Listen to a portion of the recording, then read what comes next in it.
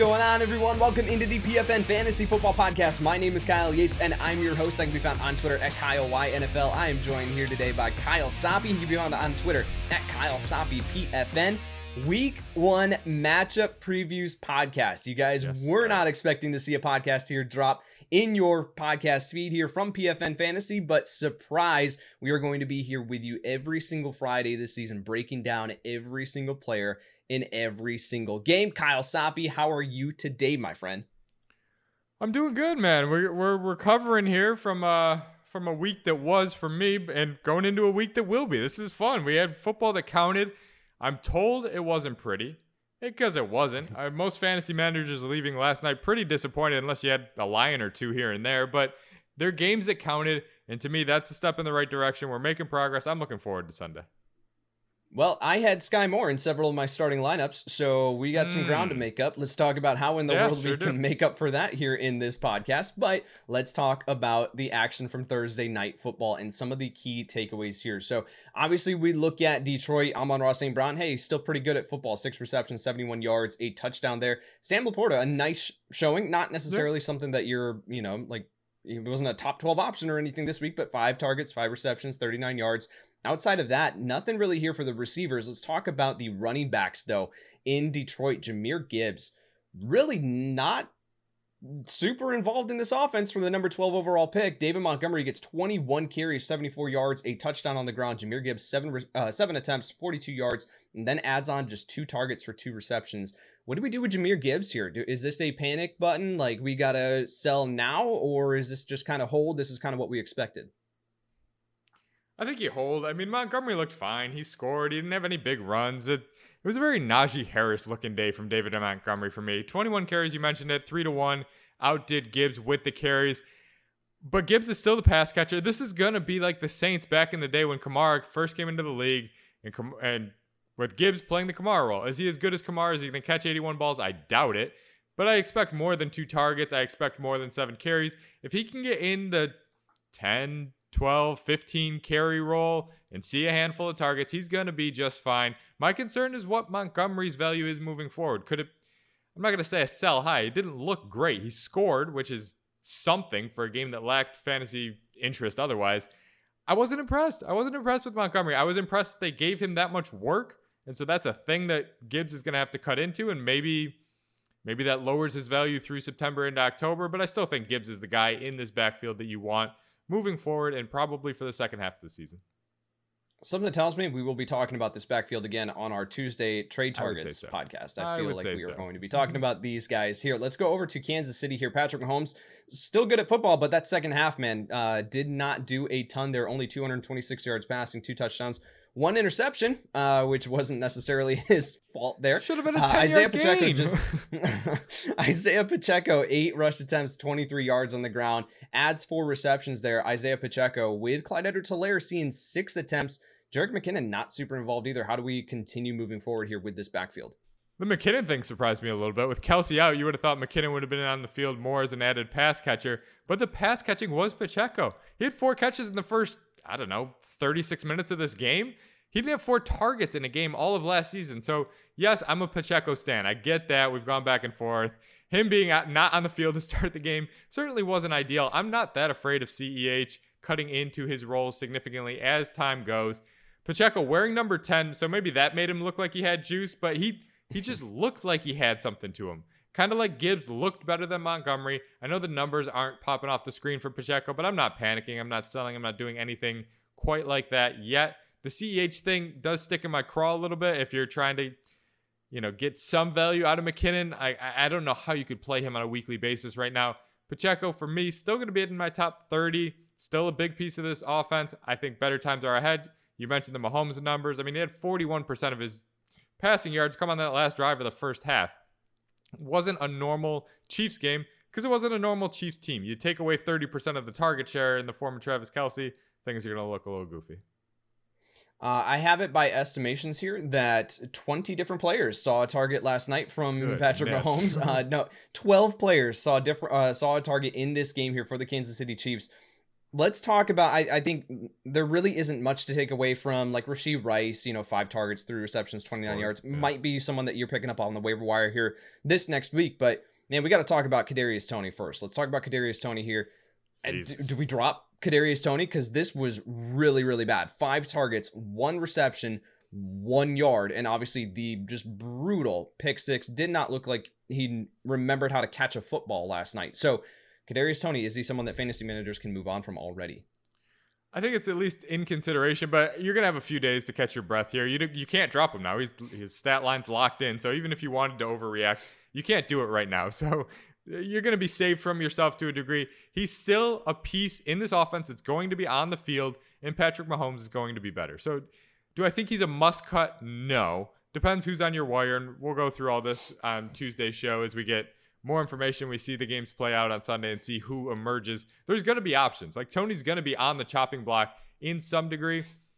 I'm not quite willing to do it yet just because I drafted him and Sky Moore for that matter to get exposure to this Chiefs offense. That part hasn't changed. To my knowledge, he hasn't been dropped or traded by the Chiefs. So as long as he's attached to this offense, he still has the upside that we thought. This is a tough game one. Yes, it was brutal, but I don't think they really have options to replace him in a big way. Rice, maybe. Like, I'm fine. I like what I saw from Rice. Like, he is the only Chief that didn't really disappoint. So I'm holding steady there, but I'm not starting a Chief receiver. And maybe I'm waiting until next week and one of them has a big game. Then I'm moving on. I don't think you're going to get consistent production from any of these Chiefs receivers. So once you get one big game, maybe you cash in that chip. We'll talk about Sky Moore here in a second, but I also don't want to super overreact to this game because, like you said, Travis Kelce is the game plan, right? Like Travis Kelce is the one that opens everything up. And so when you have players that are supposed to be the third, the fourth receiving option suddenly thrust into the first read in the offense, whatever, because Kelce isn't there, that throws off the rhythm, that throws off what you're expected to do and how you're expected to produce. So let's talk about Sky Moore because fantasy managers already, I saw across my timeline on Twitter last night, I dropped Sky Moore already. Like people were just saying I dropped Sky Moore. I did not personally, but I dropped Sky Moore. I'm moving on from him. He's a bust already. Why did we hype him up for a second year in a row as a sleeper? Like, should we be panicking that much over Sky Moore? Or is it, again, you just want exposure to this Chiefs offense and it didn't cost you a ton to get Sky Moore onto your roster? Yeah, no, that's it. I mean, if you drafted Sky Moore and you're fragile enough to think that one bad game you're dropping him, then you shouldn't have drafted him in the first place. Like, Justin Jefferson's going to have bad games. Like, everybody in the NFL is going to have a bad game here and there. I'm not saying Sky Moore is Justin Jefferson. Let's not aggregate that and put that quote into a graphic. Sentence. But quote yeah, graphic. There it is. So, you know, graphics guy. But I mean, this Chiefs team gets the Jags next week. That's gonna be another high-scoring projected total. Kelce's gonna be back on, so that's gonna be a situation where the offense is more in tow. Come back to me in 7, 8, I guess 10 days now if they're playing next Sunday, and then we can reevaluate. If these two guys combined for 22% of the targets and a game without Kelce, like it was all underwhelming. It's all a mess. It looks bad. It's one game, people. It's one game. You're tethered to this offense. I'm still buying that. If you think the Chiefs aren't going to be a top 10 offense, then by all means, cut bait, do what you got to do. I'm not falling for that right now. It's week 1. That was the Kyle Soppe version of RELAX. Yes. Relax here. Been there. All right, let's get to our player props of the week here presented by SuperDraft. The NFL is back and SuperDraft has an exclusive free play to win up to 100 times your entry. For PFN listeners, imagine this. Justin Jefferson's current receiving yards line is just 0.5 yards. If he catches just one pass against Tampa Bay, you are a winner. But wait, there is more. Sign up now and score an instant $20 deposit bonus on deposits of $20 or more when you use the promo code PFN. Don't miss out on this incredible opportunity to smash a winning player prop entry, claim your free play, and bonus today. Kyle, let's take a look at here. SuperDraft has some player props out there, and I wanted to get your thoughts on some of these players. We're going to take a look at 5 players over under their prop line here for this week. Chris Olave, over under 66.5 receiving yards going up against the Tennessee Titans. Over or under there? I get where the number's coming from. He averaged roughly 69 last season, so it's right in line. But give me the over. Come on, Chris Olave, better than the people think here. He's Garrett Wilson without the hype. Derek Carr, good fit for that offense. Tennessee, vulnerable down the field. He could get this total in 3 catches. Think he goes over it. Anthony Richardson going up against the Jacksonville Jaguars in his first game. Over under 195.5 passing yards. Oof. I'm going to go under. I don't think it's going to be pretty. I think he's going to be running a lot in and out of the pocket. And at rookie quarterbacks, they don't want to go on to their second or third read. I think we might see 10, 12 carries. That cuts into the passing potential. If he doesn't throw the ball 30 times, he's not getting to 200 yards. I'm going under there as well. TJ Hawkinson over under 46.5 receiving yards. Give me the over here. He seems healthy from where he's been. We think a wide receiver 2 is going to prevail in this offense. But until it does, I'm assuming it's Hawkinson. And if he's getting 10 targets from Kirk Cousins, he'll catch half of them and go over this number. So I think he's pretty comfortably over this number. All right, we got Deebo Samuel over under 52.5 receiving yards going up against the Pittsburgh Steelers. Man, we are out on Deebo everywhere. I'm going to end up picking an over on him just to kind of balance my portfolio here, but I'm going under. I think everything under kind of comes through in this game. Low scoring, ugly game with the Steelers. Not comfortable going over anywhere. I don't think he's getting more than 6 to 8 targets. Let's say he catches 5 of them with the low ADOT. I'm going to go under cautiously. Derek talked about A.J. Dillon on the Start Sit podcast. I'm also in line with starting A.J. Dillon this week if I've got him. Over under 41.5 rushing yards here for the last player prop. Yeah, he sold me on Dillon as well. I think that's a high usage running back game on both ends. I think Aaron Jones probably more used in the passing game. So you see Dillon on those short yardage situations. Could he break one for 10, 12 yards? You're talking a low number here. If he can break a carry for even 15 yards, like you're getting there. He's going to get his 10 to 12 carries, one decent sized carry. I think he gets there barely. I'll say 52 for A.J. Dillon. All right, there is the player props of the week presented by SuperDraft. Sign up now and score an instant $20 deposit bonus on deposits of $20 or more when you use the promo code PFN. Find the link to download the SuperDraft app right here in your YouTube or podcast description. All right, we are going to walk through every single player. I'll put that in quotations. We might not get to every single player in this podcast, but if you want to know about every single player in every single game, Kyle Soppe has his week 1 cheat sheet out and available over at pfnfantasy.com. This is a monster of an article that you are going to want to go check out to get your advice on setting your fantasy football lineups every single week. The week 1 cheat sheet over at pfnfantasy.com. You want to know about these players that we're going to talk about here. You want to know about Chris Olave and the individual matchup. You got to go over to pfnfantasy.com in the week 1 cheat sheet there from Kyle Soppe. Additionally, if you want to get some start sit questions answered here as we move into week 1, maybe you're already panicking just a little bit about Sky Moore. You want to know if you should drop him in favor of another player. You need to get into the PFN Fantasy Discord. The link for that is right here in your description. Completely free to join. Get access to all of us here on the team here at the PFN Fantasy, and you can get your questions answered this year. PFN Fantasy Discord. The link is here in your YouTube or podcast show description. All right, we have a lot to get to. So we are going to go here. We're going to walk game by game. We're going to walk right down that week 1 cheat sheet. Thank you so much for putting this out as a show doc for me, Kyle Soppe. I appreciate it. Let's go game by game here. We're going to talk about some of the noteworthy players here. Let's go Panthers and Falcons here. Looking at this matchup. So as we look at the quarterbacks, let's start here. We got both Bryce Young and Desmond Ridder here on the other side, on opposing sides here. Either of these guys belong in starting lineups in your 1 QB formats. I'm going to guess no, but I'm going to throw it to you. Nah, you're good, Kyle. You got this nailed. You're up early on a Friday and you are clicking. Neither one of these guys deserves a spot in your starting lineup or on your roster for that matter. Maybe they turn into something. We know Ritter's got the talent around him to maybe be a bye-week filler when that time comes, but for right now, don't worry about it. All right, let's go to the running backs here. Bijan Robinson, obviously you drafted him as a top 5 player off the board. At the running back position, you are starting him here in this matchup. Miles Sanders, though, does he belong in starting lineups up against this Atlanta Falcons defense? I think he can get there. The touch count's going to be high, which is really all you want. I worry about the possession count in this game. Both teams play at a stagnant pace here. We're not going to see a ton of plays, but I also don't think we're going to see a ton of passes. So Sanders, if he can get his 15 to 20 touches, that's going to be more than enough to get him into lineups. Do I feel great about it? I don't think he's got a huge upside. Could he have a David Montgomery game from last night? I think that's about what you're looking for. You're hoping for a score, maybe a few catches in PPR formats. It's not pretty, but it's a decent floor. I'll take it. We'll talk about him here in a little bit, but Miles Sanders or Raheem Mostert in your starting lineup this week? Give me Mostert. Game environment, pretty much. I think Mostert has more big play upside in a game that's going to...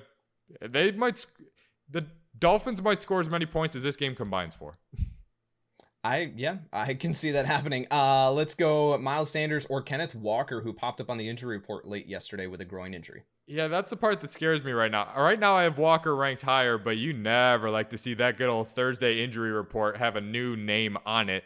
So keep tabs on that right now as we sit here Friday morning. It's Walker, but not by much, and that's getting close. Let's go to the wide receivers here in this game. For Carolina, you're looking at Adam Thielen, DJ Chark not practicing, not looking likely here for this game. We'll see what the practice report here is on Friday, as we were recording this here at 9 a.m. on Friday morning. So Adam Thielen, if he does play with missing practice on Wednesday and Thursday, are you playing him in your starting lineup this week? You probably got better options, right? I hope to God you do in week 1. I mean, if this is week 9 and you're sweating through injuries and everything, like, I get it, but you're not playing anybody here. If those two guys are scratched or limited and you want to go Mingo in a DFS setting, like, I get it to be different, but man, it would take a leap of faith in DFS. It would take high grade painkillers to do it in season long here. All right, let's go to the Atlanta wide receivers. Drake London, we talked about him on the start sit episode, fading him a little bit here in this matchup. Are you still in that same boat? I am. Under 70 yards over the 2 games against them last season. Yeah, this offense is going to look a little bit better. Bijan's going to get them moving in the right direction. I need to see it from Ridder before I'm going all in on London. I think he can get there. I'm just not assuming it to open the season. All right, and then let's go Drake London or Deontay Johnson going up against the San Francisco 49ers. It's Deontay for me. I just feel better about the quality of targets. I'm buying Kenny Pickett, so I'll go Deontay there, thinking that he's more of a lock to get me my 6 catches. I'll worry about the yards and touchdowns later. I'll take the high floor. And then Drake London or Courtland Sutton this week up against the Las Vegas Raiders, assuming that Jerry Jeudy does not play. So Jerry Jeudy not in the lineup. Are you going Courtland Sutton there? Yeah, I am. Assuming Judy's out and everything's kind of pointing that direction. Again, I think the quality of target's going to be a little bit better. I think London could see a target or 2 more than Sutton. I wouldn't rule that out. But the upside of Sutton's targets are going to cover that difference and then some.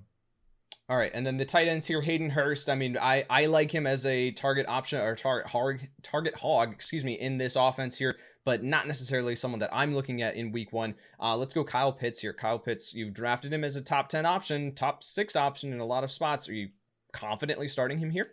I am, just because if you drafted him, you probably don't have a second option. So it's either him or a blank spot. I'll take Kyle Pitts over empty tight end road spot most weeks.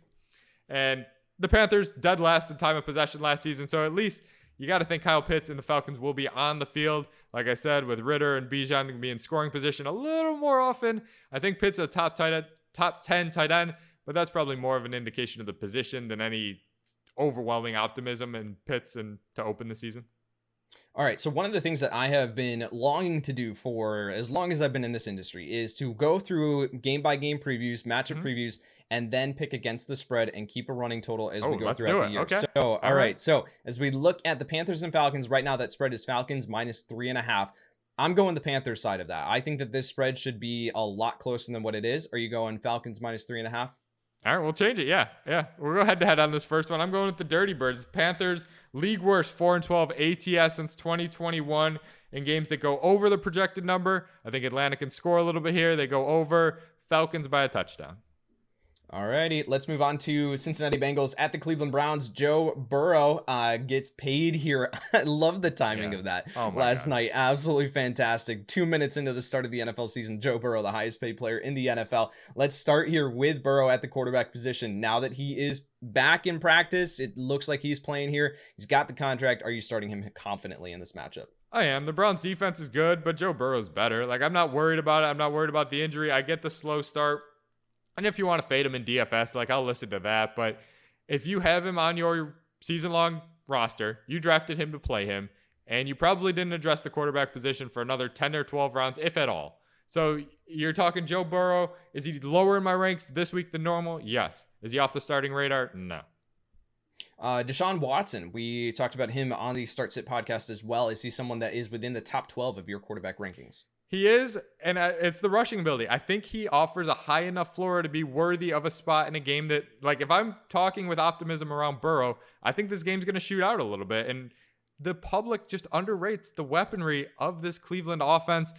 The Bengals defense, good. They only gave up 17 passing touchdowns a season ago and were one of the league's best in completion percentage. But I think Watson offers enough and has enough support around him to be in the starting lineups this week.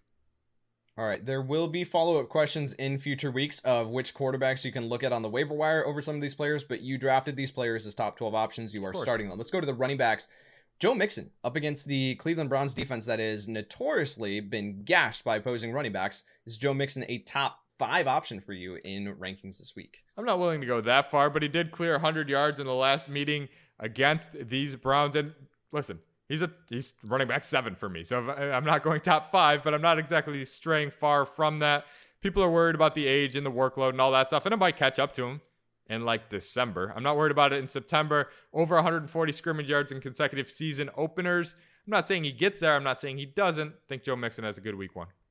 The value point on Joe Mixon, like there are legitimately people that are going to question whether they should be starting Joe Mixon or Miles Sanders based on where they were going in ADP. Right, yeah. Joe Mixon, a top 10 option. Plug him into your lineup here in this matchup. The other side of the ball here for the running backs, Nick Chubb, Jerome Ford. Nick Chubb, obviously, lock him in, starting him in this matchup, even though it is a tough run defense with the Cincinnati Bengals. Jerome Ford, is he someone that you are looking at here in week 1, or we just need to kind of wait and see how this all plays out?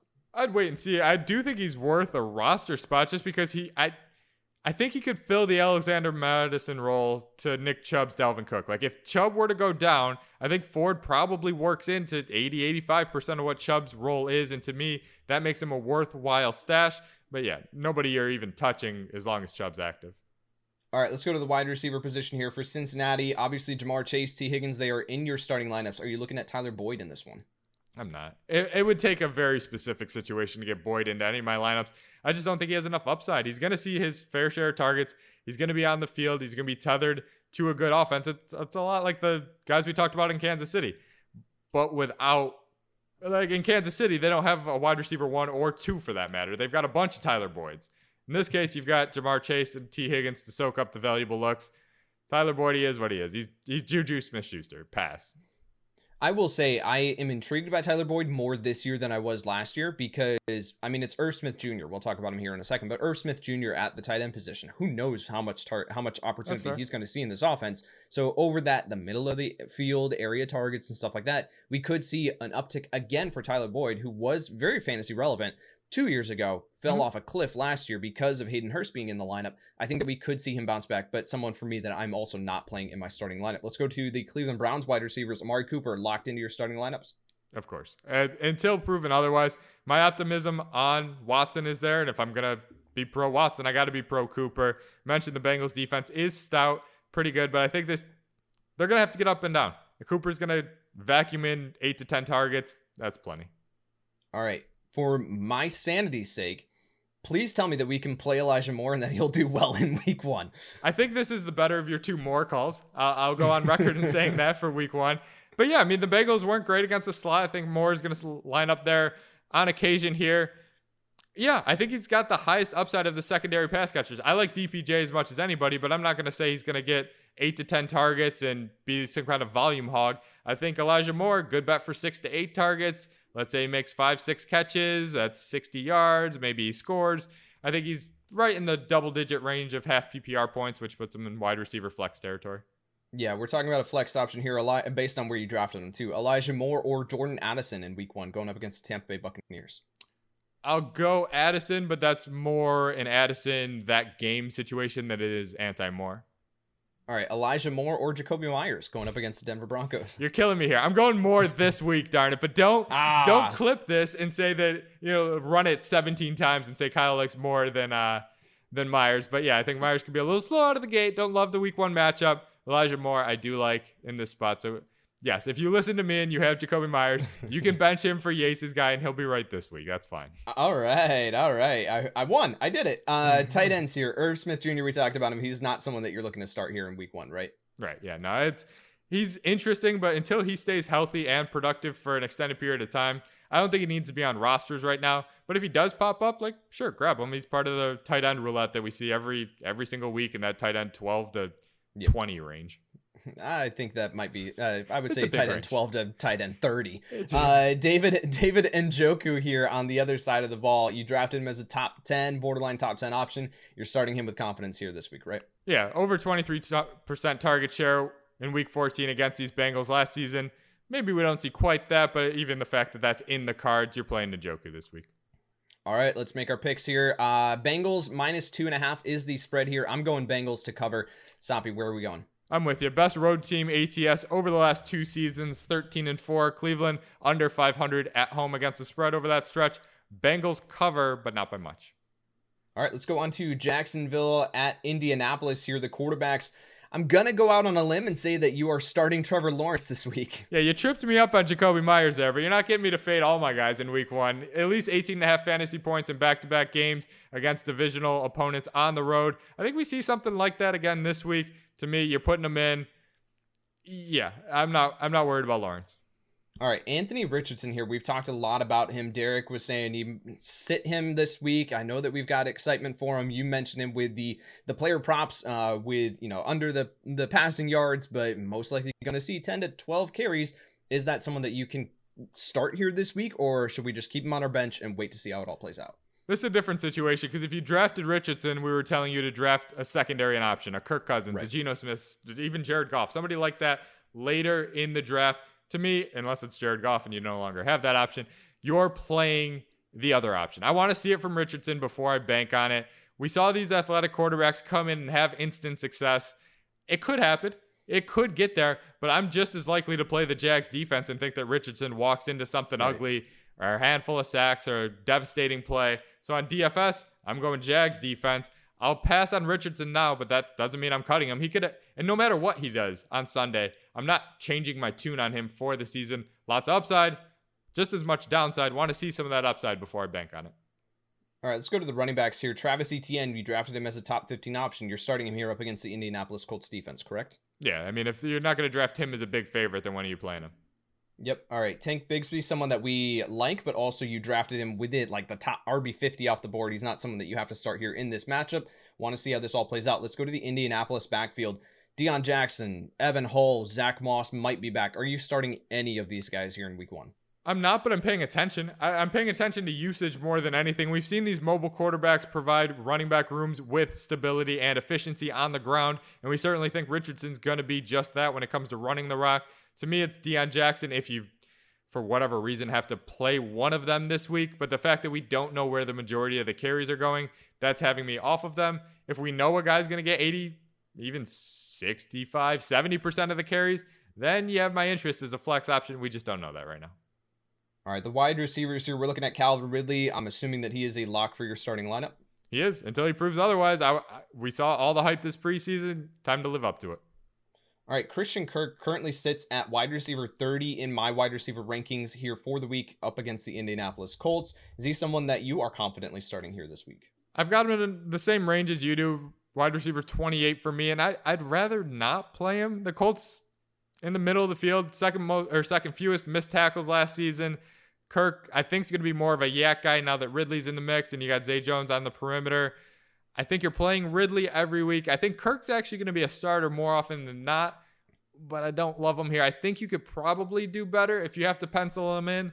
It's not the end of the world. I would, if it's a flex call between him or the Colt running backs, I'm going Kirk, but I'm not thrilled about it. Let's go Christian Kirk or Michael Pittman Jr. on the other side of this matchup.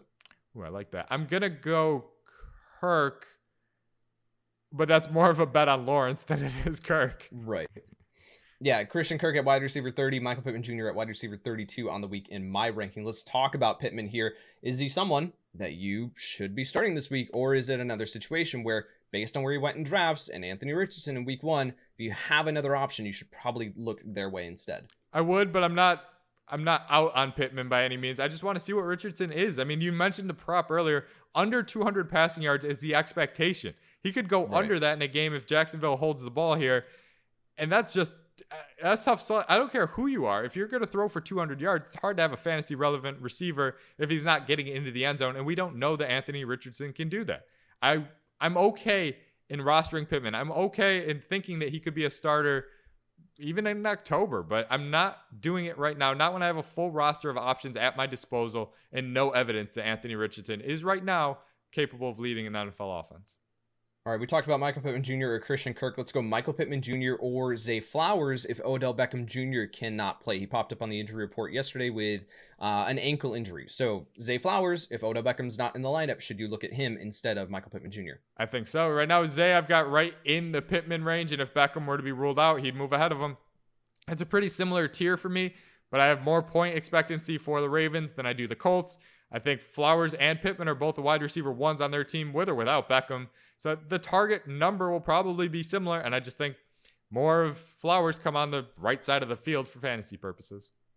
All right, so as we look at the tight end position here, Indianapolis, Jelani Woods on IR, Mo Alie-Cox, not necessarily someone that you really need to look at here in week 1. Evan Engram, he is someone that you drafted as a top 8 option off the board. I'm assuming that you are confidently starting him here.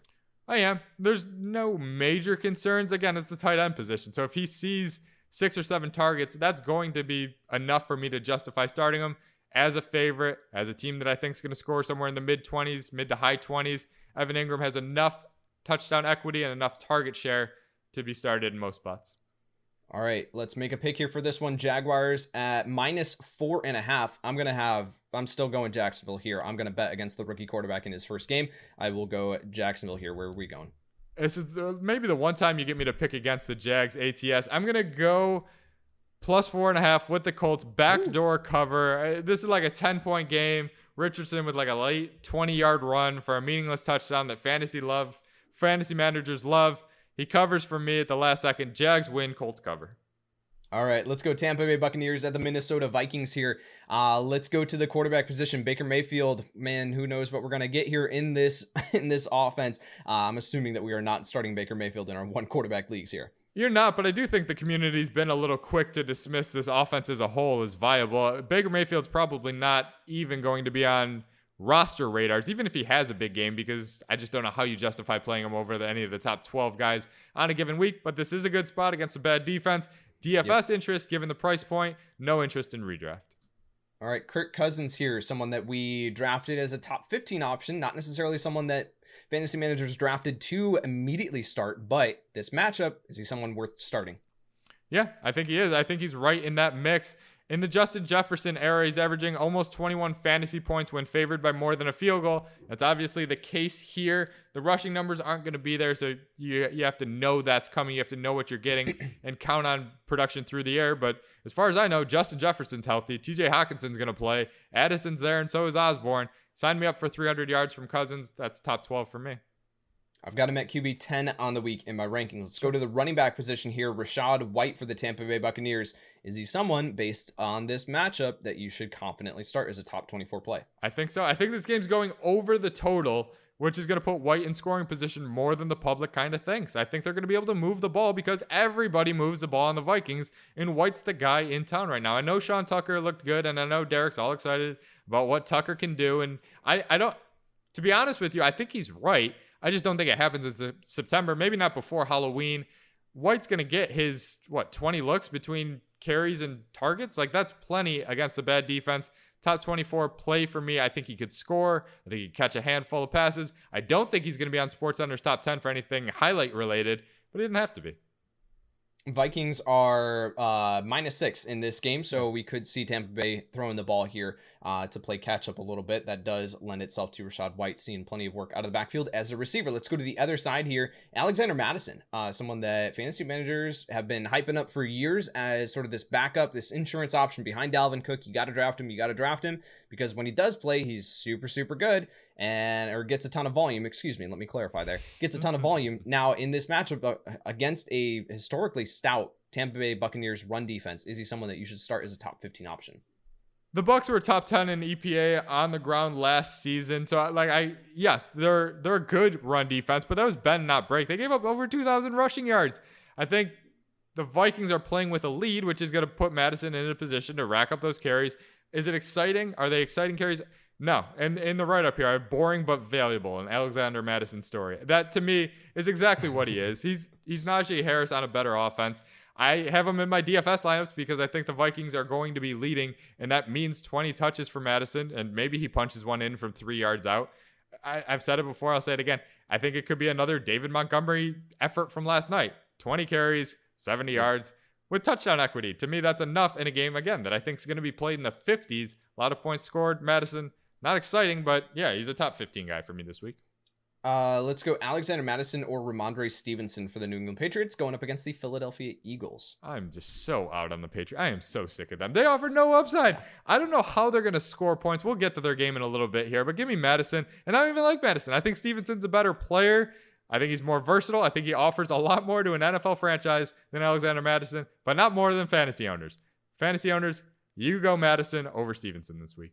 I've got Mattison at RB 14 on the week in my half PPR rankings. Let's go to the wide receivers, Chris Godwin and Mike Evans. We can group these guys together. Are these both players worth starting here because of the matchup up against the Minnesota Vikings secondary? Yeah. I mean, the Bucs last season passed 2/3 of the time when trailing. Obviously, Tom Brady was in town. That's going to change a little bit here, but I do expect them to be behind and playing catch up. And this tandem is going to combine for what, 42% of the target share in Tampa Bay. To me, that's enough against a defense that struggles in a big way. You don't even have to really buy Mayfield. I'm just buying that he's a capable NFL body that's going to get the ball where it needs to go. You give Godwin and Evans a combined 20, 23 targets. I think both can return wide receiver, low-end wide receiver 2, high-end flex production here with touchdown equity. All right, we know that we are starting Justin Jefferson. Hot take here on the PFN Fantasy Football Podcast. Jordan Addison, we talked about him. He is wide receiver 37 in my rankings here this week. Is he someone that you are starting as a top 30 play, or is he more in that flex conversation? Flex conversation. I've got him at 38, so we see this pretty similarly. That's going to change with time because I think he out-earns Osborne as we go here. But in week 1 where we don't know, and Osborne, he had a good season last year. Let's call it for what it is. It wasn't spectacular, but playing alongside Thielen and Jefferson, he was fine. And the Vikings saw that. The Vikings don't have much on Addison. They felt good enough to draft him high, and I think they will work him into that wide receiver 2 role. But right now, they're both wide receiver 2.5s in an offense. And to me, you're pushing it if you're going to get a guy in a Kirk Cousins-led offense going inside your top 30 that I don't know sees north of 6-7 targets.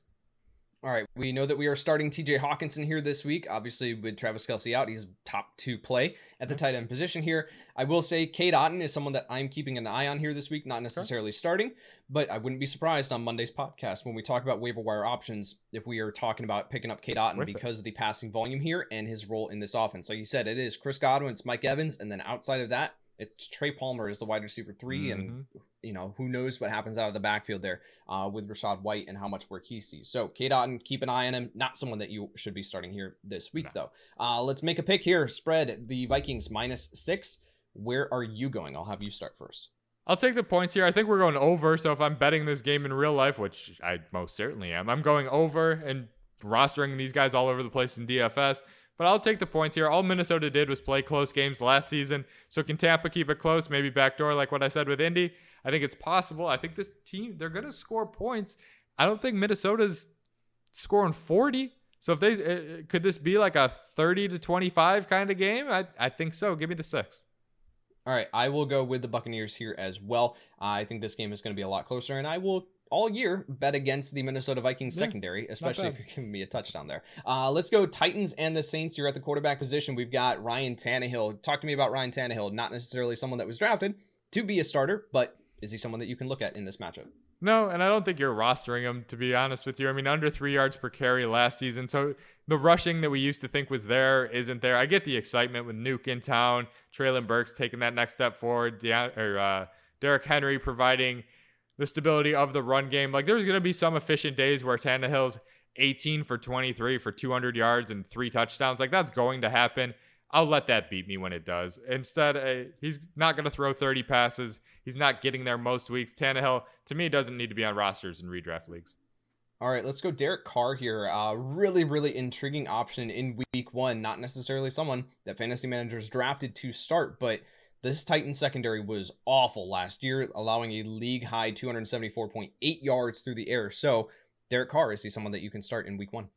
I don't think so, but he could get there. I worry about the pace of play in this game. Like, New Orleans traditionally not super up-tempo, and Tennessee just wants to melt the clock, which I think they can do to some degree. I do like the Saints in this game, and I think Carr's going to have success moving the ball. I just don't know how many plays the Saints team offers.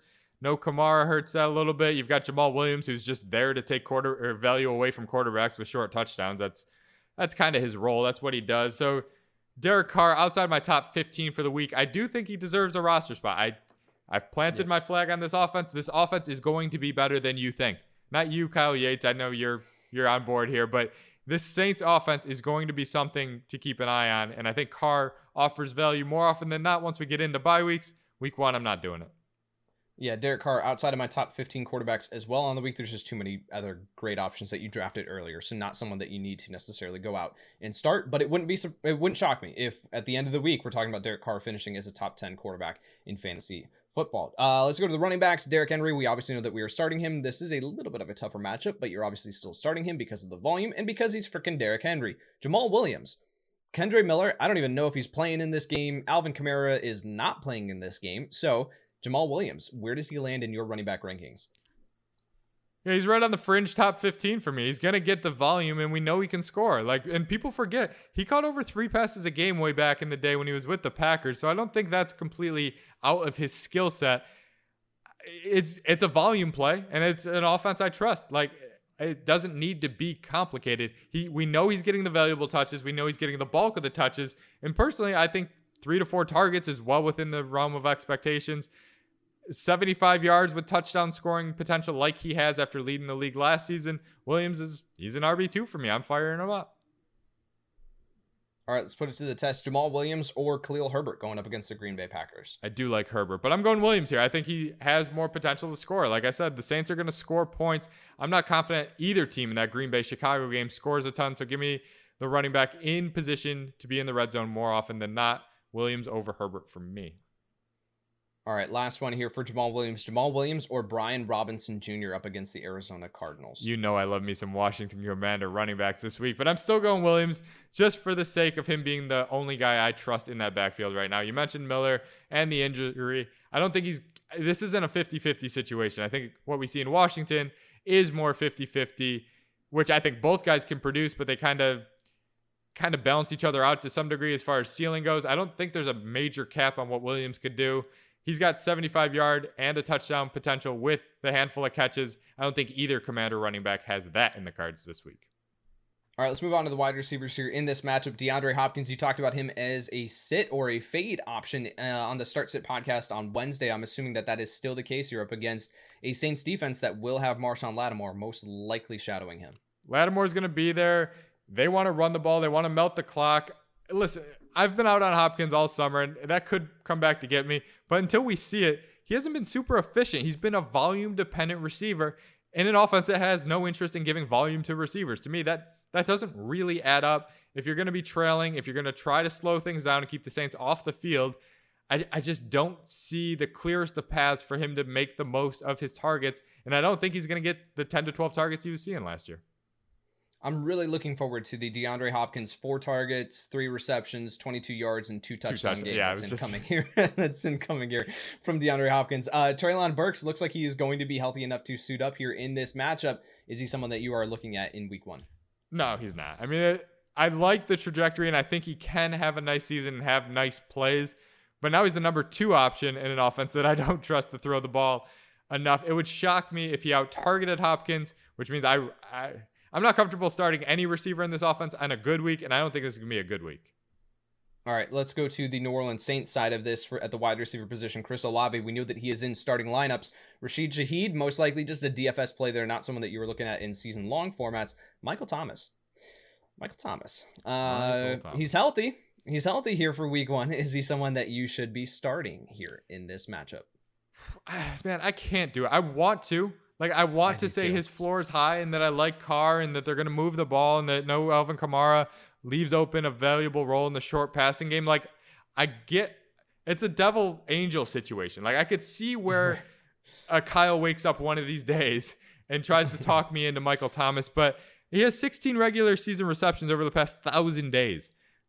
It says to some degree, you have to show me that you're still here. You have to prove it to me. Very much worth a roster spot, and I've got him inside my top 40, so I'm not calling you crazy in a PPR setting if you want to throw him into your flex and see what happens. But to me, I'm taking a patient approach. I'd rather take some upside on a guy like Gabe Davis. We talked Zay Flowers earlier. I'd rather go that direction than whatever we're going to get from Thomas. Thomas could be great. I'll let him beat me for a week. I'm going to be a week late instead of a week early on him. Yep. All right. At the tight end position, Juwan Johnson was someone that you talked about as a potential alternative to Travis Kelce from fantasy managers. He was out there on a lot of waiver wires. Is he someone that you are actually looking to start here in this matchup? If you benched if you had to sit Kelce like in your scramble mode, I could. I don't love Johnson in the specific matchup. I do like him for the season. He's just not a high volume guy. And with the addition of it feels like an addition. With Michael Thomas back in the mix, I don't know how much the volume is going to be there. So in a perfect world, I'm not starting him. If you have Kelce and you had to bench him and now you're looking for a Sunday option, yeah, I think he's better than anybody you can get on the wire. So in that regard, I'm playing him. In DFS and things like that where you have the choice of options, nah, I'm not really that excited on him. I will say Juwan Johnson, tight end 12 on the week for me. Yeah. One spot ahead of Sam Laporta from last night. Dalton Schultz at tight end 14 on the week for me. Chigakonkwo at tight end 11. So that's sort of the range there. Any of those guys can really be started. Again, it all just depends on where you're at in your league and if you were dealing with that Travis Kelce injury. Let's make a pick here. Saints -3 for the spread. Where are we going? The trends point to Tennessee, but I'm going to buck the trends. Like this is a feel play for me. And I don't know if you guys know me. I don't do feel stuff very often. That's not how I operate. But if New Orleans can score early and put the pressure on Tennessee to kind of play catch-up mode, I think New Orleans could hold a 10-point lead for the majority of this game, get me to that number. Ideally, it dips below the 3 so I can get that key number. But I'll take the Saints and give the 3.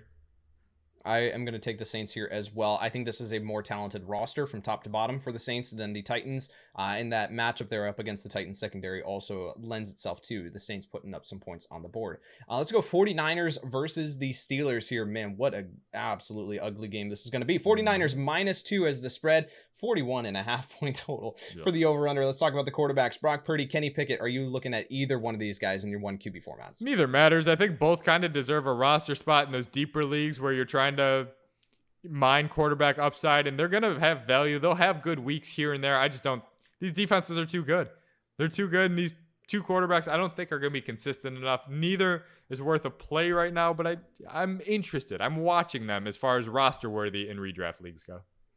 All right, Christian McCaffrey, obviously in your starting lineups here. Elijah Mitchell, someone that you should not be playing here in week 1, but definitely someone worth rostering if he is somehow out there on your waiver wire. Najee Harris and Jaylen Warren. You talked about Najee Harris there on the Start Sit podcast, fading him because of this matchup.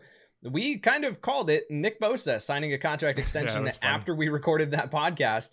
He is going to be back here in this matchup here. Najee Harris, what do fantasy managers do with him? I think you sit, wait, and then offer a buy low trade after this goes sideways. I'm not playing him this week. I understand that you probably started or drafted him as a starter, but this is a brutal spot. You can't tell me it's not. And this defense is just going to hold him in check. And the volume is usually what gets him there. I don't think the volume holds value here. Against San Fran, if you can bust a big play and just hope that carries you. And what's the one thing we know Najee Harris can't do?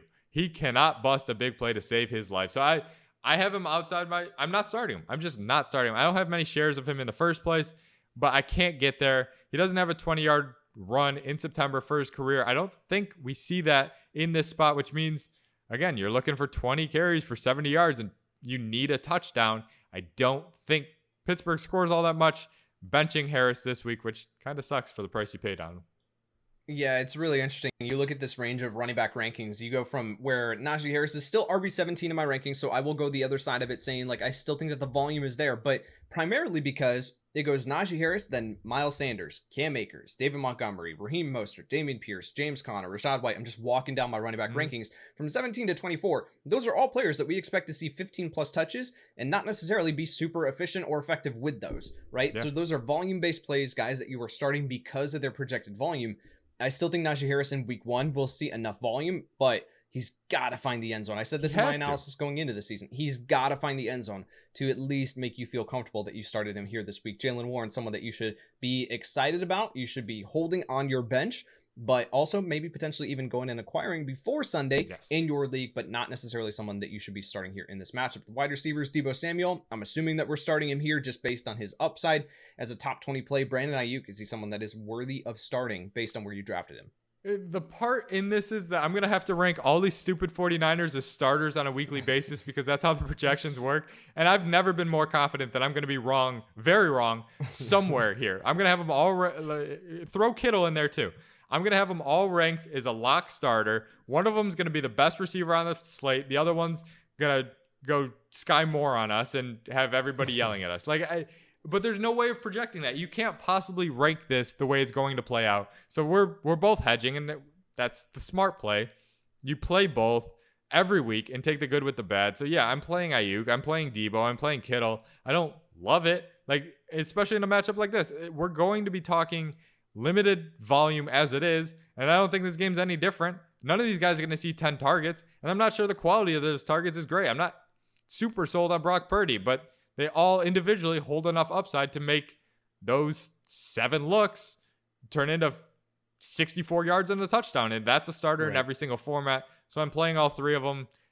And yeah, don't at me. I don't like doing the 49ers. It's not my thing. Let's go to the Pittsburgh Steelers wide receiver part of this. Deontay Johnson, George Pickens, both guys that I think should be in starting lineups here, but not necessarily as top 24 plays. Do you agree with that? I think you're spot on. Deontay's going to have, I mean, they stretched him out this summer, and we're going to see if that works. It didn't work last season. They basically ramped his ADOT way up, and it failed. He didn't score. We had the historic season with the catch total and no touchdowns. That's just fluky. Like, that's a stupid math error. But I don't know. I'm a little iffy on them extending him quite like that. It offers upside, but it also lowers a floor that we thought we had with him. I'm playing both, but I'm not super excited about the matchup. I do like this offense moving forward. And as a whole moving forward, I think you could get all these Steelers players at a decent price after a rough week 1. So that is kind of my angle here. I'm not excited about playing them, but I'm excited about acquiring them, if that makes sense.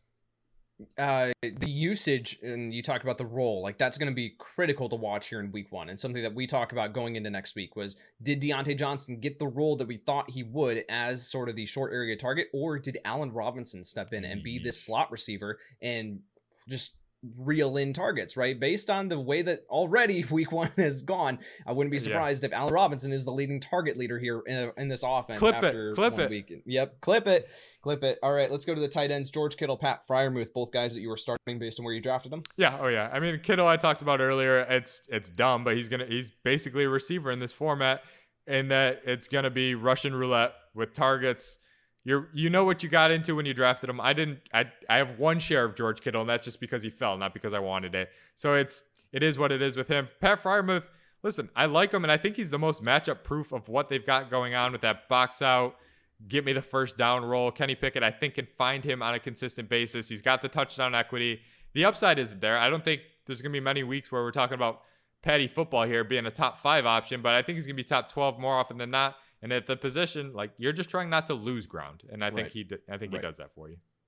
All right, let's make a pick here. 49ers versus the Steelers. 49ers -2 as the spread here. I'm going to go 49ers here just because of Nick Bosa coming back. I think that defense is going to be able to keep this Pittsburgh Steelers offense in check. But man, this is a field goal game. Like, this is a field. If this was a 49ers -3, I would be going the Steelers here. But 49ers -2, I will go 49ers. Where are you going? Similar vibe. I think it's close, so I'm going to take the points and just, get myself out of danger that way. So I'll take the Steelers +2 over the last 2 seasons. We've seen 5 quarterbacks make that true jump from year 1 to year 2, and 4 of them won outright as underdogs in their week 1 debut of season 2. I'm not calling for the outright win for the Steelers. I think it could happen. I'll take the points as insurance.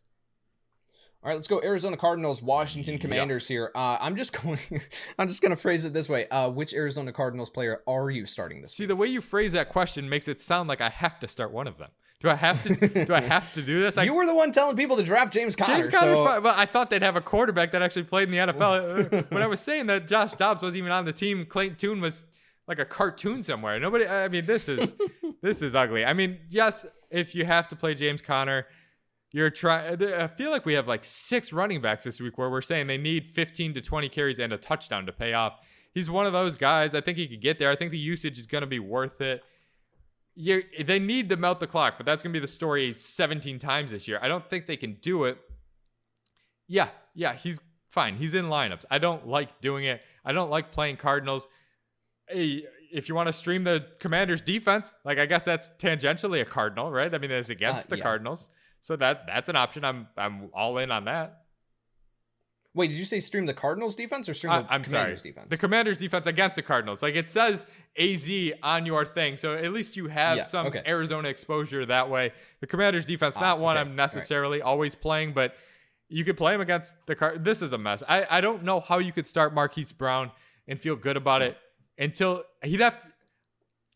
I'm trying to think a situation in my head. I'm playing like simulations in my head. What could he do in which I would be comfortable starting him in week 2, week 3, or even anytime in the near future? I'm not sure there's an answer to that question. He'd have to do it for a month before I was putting him into lineups. He would have to see like a 30 to 35% target share from Joshua Dobbs. Like Joshua Dobbs is only looking his way, and that would make me at least somewhat confident or comfortable, not even confident, comfortable putting him into my starting lineup. James Conner, RB23 on the week for me. Someone that you can play if you need to, but a volume. I talked about that massive tier from Najee Harris down to, Rachaad White there in my rankings. Those guys at 15 plus touches are essentially guaranteed, but what's he going to do with them is the question. Let's talk about Washington here. Sam Howell, not necessarily someone that you were looking at in week 1. The running backs, we've talked about Antonio Gibson, Brian Robinson. We talked about him on the Start Sit podcast. Those are fine flex options here. You've got, I think, which one did you say you had higher? Did you have Brian Robinson as a top 24 play? I've got Gibson at 24, Robinson at 27. So they're both in the same range, DFS price-wise, all the same neighborhood. The pass catching, I think, gives Gibson the minor edge in half-point PPR here. But yeah, I think both are viable. They're both in that James Conner tier for me, just in very different ways. I don't think either one of them has the touch upside that Conner possesses, but I think both are going to be far more efficient with their touches than Conner. All right, let's go Washington Commanders wide receivers. Terry McLaurin did return to practice yesterday with his toe injury. Looks like he is on pace to play here in week 1. Is he someone that you are starting here this week? Yeah, he plays for them. He plays for you, sort of thing. He's going to be the number one offense or option in this offense. We know Dotson's going to emerge, and he looked great in this preseason, but McLaurin's still going to out-target him. You're still talking a game where the Commanders are big favorites against a bad defense. I think you can get away with starting both Washington receivers if you want. I prefer McLaurin for the floor instead of the high ceiling of Dotson, but I think you could go either way. All right, and then Curtis Samuel, not necessarily someone that we were starting here this week. Zach Ertz, wait and see. You should not be necessarily starting him here. Again, we talked about the Arizona Cardinals offense. Let's make a pick here. Commanders -7 as the spread. I'm going Commanders. I think you have to. I mean, how many points are the Cardinals scoring? Like, the Commanders might get to 20 and cover this number. It's 6-1 if you think the Cardinals are going to be the lowest scoring team on Sunday. To me, that's intriguing. Give me the Commanders and, 24-10. Yeah, I'll go Commanders here to cover. Let's go to the Houston Texans at the Baltimore Ravens. It's same thing with the Arizona Cardinals. Is there anyone on the Houston Texans that you are starting outside of Dameon Pierce? Dameon Pierce belongs in that same tier that we just talked about. I don't think there's a ton of analysis there. Anyone else on the Houston Texans that you are looking at starting here this week? I'm not sure there's anyone else on my roster. Like, is there any reason to roster a Texan receiver? Like, to me, no. I mean, we had the Tank Dell fun week 1 preseason game, but again, these guys would have to prove so much on a weekly basis for me to ever consider playing them. Could Tank Dell put up top 40 receiver numbers when all is said and done? Sure. Maybe he has 3 big games and that elevates him, but you're never going to put him into your lineup. So why put him on your roster? Why do that to yourself? Lamar Jackson belongs in starting lineups here in this matchup. Correct me if I'm wrong there. Each and every week. Let's go J.K. Dobbins in this matchup, man. I've got him at RB11 on the week. Where do you have him? Yeah, I mean, he's healthy, active, and playing the Texans. Like, to me, you didn't have to tell me the name of the player, and I would have. If you said Kyle Yates was completely back at practice this week, is starting next to Lamar Jackson and facing the Houston Texans, I think I'd take my chances. And I've never seen you. We've seen the videos of you passing in the backyard. I've never seen your acumen as a route runner or ball carrier. But yeah, I think you're playing J.K. Dobbins this week. Especially with that spread being Ravens -10. Yeah, I think you're starting the running back here, as we're going to see the Ravens get up big and just run the clock out in the fourth quarter there. The wide receivers here, we talked about Odell Beckham Jr. most likely, or popped up on the injury report. We have no idea. We'll have to see the practice reports here on Friday. No idea if he is going to play here in this one, but Zay Flowers, is he someone that you are looking at here if Odell Beckham Jr. does miss? Yeah, I think I'm moderately in on Zay Flowers, kind of regardless of the status of Beckham. Obviously, I like him more if Beckham's out because I think this Todd Monken offense is going to produce volume through the air, and if there's one less mouth to feed, like that's never going to hurt. But I think you're okay with Flowers in the flex discussion in his NFL debut here. Listen, he's the most talented option. We think this offense is going to score. Okay, we don't think. We know this offense is going to score plenty in this spot. Zay Flowers should be a big part of that. Mark Andrews is going to do his thing. He's going to lead this team in targets, but Zay Flowers should be next. We're talking 8 to 10 targets in an offense I trust against a defense I don't trust. To me, that puts you in the flex conversation, even if you're a rookie. Ravens team implied point total is 26.75. So we are going to see points go up on the board here. Yes. That is what Vegas is predicting. So we can absolutely be looking at Zay Flowers there. Rashad Bateman, not necessarily someone that you should be looking at here in week 1. They've been battling that injury. We have no idea what to expect, but I would be looking at Zay Flowers. He is the highest ranked player.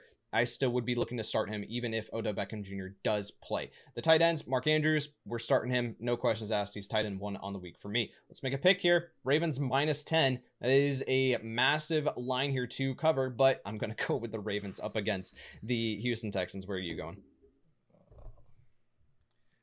Me too, and the math nerd in me never wants to lay 10 points in a freaking professional football game where anybody can keep the game close. But I just don't see it. They scored 33 points per game last September when Lamar was off and rolling in his MVP start. I think we see more of the same. And if they score 33 points, you're going to have a hard time telling me the Texans get to 24. So, yeah, give me the Ravens in a game I don't want to watch. All right, let's go Green Bay Packers at Chicago Bears here in a game where, man, we're going to get to this spread. I'm going to take the entire next 10 minutes as we talk through this game and still trying to figure out what in the world I'm going to do for that pick. Let's go quarterbacks here. Jordan Love up against the Chicago Bears defense. Not necessarily someone that you drafted to be a starter, but someone that is worthy of keeping an eye on the waiver wire. Justin Fields. Top 5 locked and loaded, top 8 locked and loaded option here based on where you drafted him as well. I don't think there's a ton to break down there from the quarterback position. The running backs, Aaron Jones, he is a top 12 option for me. Is he in that territory for you as well? He is. Until proven otherwise, he's the lead back in this offense, and we think the offense is going to be okay. Like, there's some optimism around Jordan Love. A.J. Dillon's going to cut into his workload, but this offense wants to get the running backs 30 touches a game, and if they do that, both these guys are going to be top 30 options more often than not. I think that's the case this week. Aaron Jones locked into lineups. A.J. Dillon, still a piece that I think you can start in plenty of formats. This Bears defense doesn't scare me. The only part that does is that the Bears offense could hold the ball and make this a low possession game, which hurts the total a little bit, and that's what has A.J. Dillon's rushing props and everything that you mentioned earlier, under 45 yards. But Dillon, to me, carries enough touch expectation and touchdown scoring equity to plug into lineups in this spot. Let's go A.J. Dillon here or Dalvin Cook on Monday Night Football. Can't remember. I feel like I've asked you this question already this week, but A.J. Dillon or Dalvin Cook?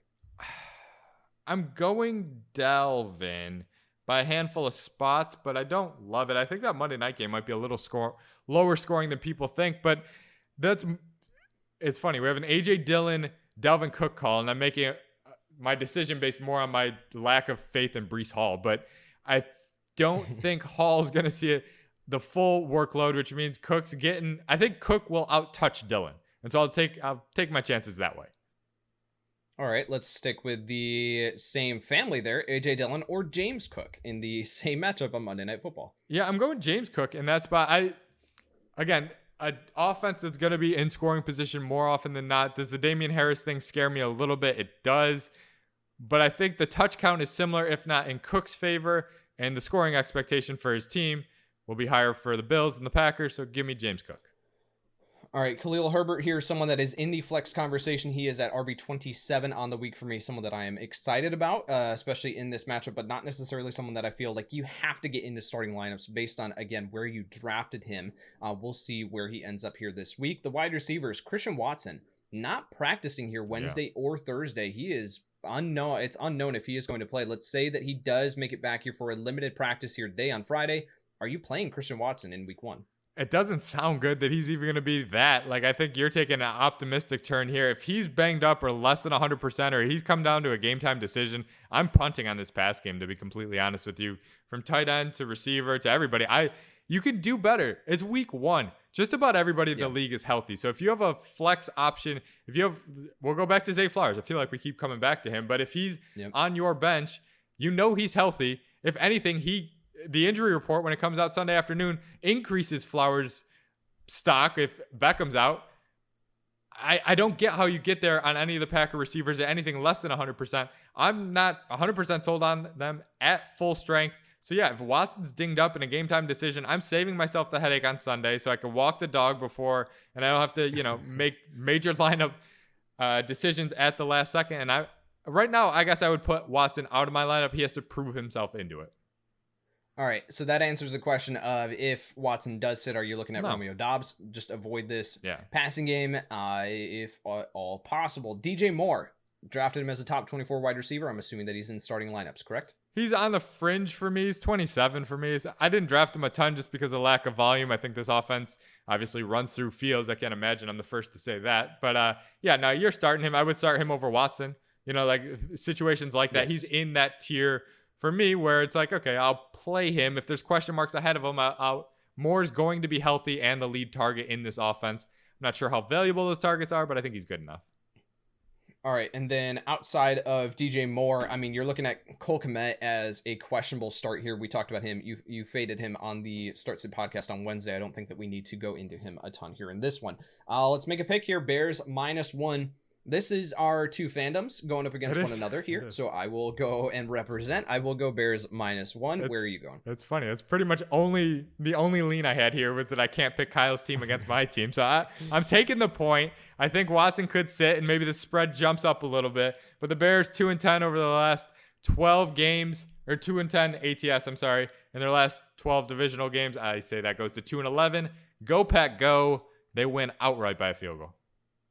All right, bear down, baby. Las Vegas Raiders at Denver Broncos. We're now finally into the 425 slate. Let's go here. The Las Vegas Raiders, Jimmy Garoppolo, not someone that you are starting here in this matchup. Russell Wilson, outside of the top 15. I don't think that we need to spend a ton of time on those quarterbacks. Wilson, I mean, the matchup is great, but good night. You cannot confidently start Russell Wilson here in week 1. There are much better options. Let's go Josh Jacobs. Missing the majority of the offseason here for the Las Vegas Raiders, signs the contract, the reworked contract there, and is in town. But going up against the Denver Broncos run defense, is Josh Jacobs someone that you are confidently starting here in week 1? Oh, yeah. Yeah, I mean, you waited this out. He's back in camp. I'm not worried about it. At the very least, we know he's healthy. Like, we know he's not banged up. He didn't have all the August reps, all that stuff. He's coming off over 2,000 yards and 12 touchdowns. Like, you're not benching that in week 1. You're probably never benching it, barring significant injury. To me, this is a don't get cute situation. Jacobs, you drafted him to lead your team. He's doing that this week. Josh Jacobs at RB9 on the week for me. Javonte Williams for the Denver Broncos. Man, impressive that he played in the preseason. We have no idea what the workload is going to be here in week 1. Are you avoiding this backfield until we see how it all plays out? I am, if I can. I mean, I've got him at running back 30. He's right around Cam Akers and Najee Harris for me. Like, guys that I don't like and am not making any excuses to start. Does he offer some upside? Sure. But I think Piron's I think this is more of a committee than people want to kind of admit. It could be very much like that Dalvin Cook, Breece Hall situation where it's like neither kind of holds value, even though you kind of want to like both. So I think this offense does hold more water. I don't think they're going to be the worst scoring offense like they were a year ago. So they're going to be in position to score. We just don't know who's doing it just yet. Right. If I can be a week late, I'm going to be hold out on Williams. Obviously, he's a roster spot. So is Piron for that matter. But neither in my starting lineup if I can help it. Yeah, the matchup dictates that we should at least have that conversation, but all logic points to you got to wait to see how this split plays out here in week 1. Let's go to the wide receivers for the Denver Broncos. There's not many of them left on the roster. Courtland Sutton here. Let's assume that Jerry Jeudy does not play. Is he someone that you are confidently starting here in week 1? I wouldn't use the word confidently. I mean, he's in that spot. Again, if Christian Watson's questionable coming down to the wire here, fine. Plug in Sutton, be on your way with a guy that you know is playing in a matchup that we like. Like, there's nothing about that we don't like, and he's going to be the number 1 target. Even if Jeudy were to play, I don't think either one of us has some crazy expectation that he's going to be great. He's been nicked up for the better part of a month here. Courtland Sutton didn't play in the slot last year, and that was where Jeudy was, and that is where Denver can have success in this matchup. So if they were to slide him over, there's a universe in which I see he has a big game. So if Judy's ruled out and you want to make some waves in a DFS lineup, thinking that Sutton moves into that Jeudy role and sees 10 targets, I'm not going to call you crazy, but in redraft, it's far more risk than I think you need to swallow in week 1. Marvin Mims, someone that I am looking at stashing going into week 1, definitely not looking to start 100%. Here up against the Las Vegas Raiders, but to get ahead of a potential waiver wire rush here, the opportunity is there. And you mentioned it, Soppy, if Jerry Jeudy does play, he is someone that, man, he's got to have a full practice here today for me to be like, okay, maybe I should start him, but I don't see that happening. The other side of the ball, Devontae Adams, you're starting him, even though it is a tough matchup up against the Denver Broncos secondary. Jacoby Myers, Hunter Renfrow. I mean, where is Myers in the rankings for you? Is he someone that is a top 36 flex play? No, he's not. And that hurt my soul to do, but I'm not playing him in this spot. I think he's going to get there.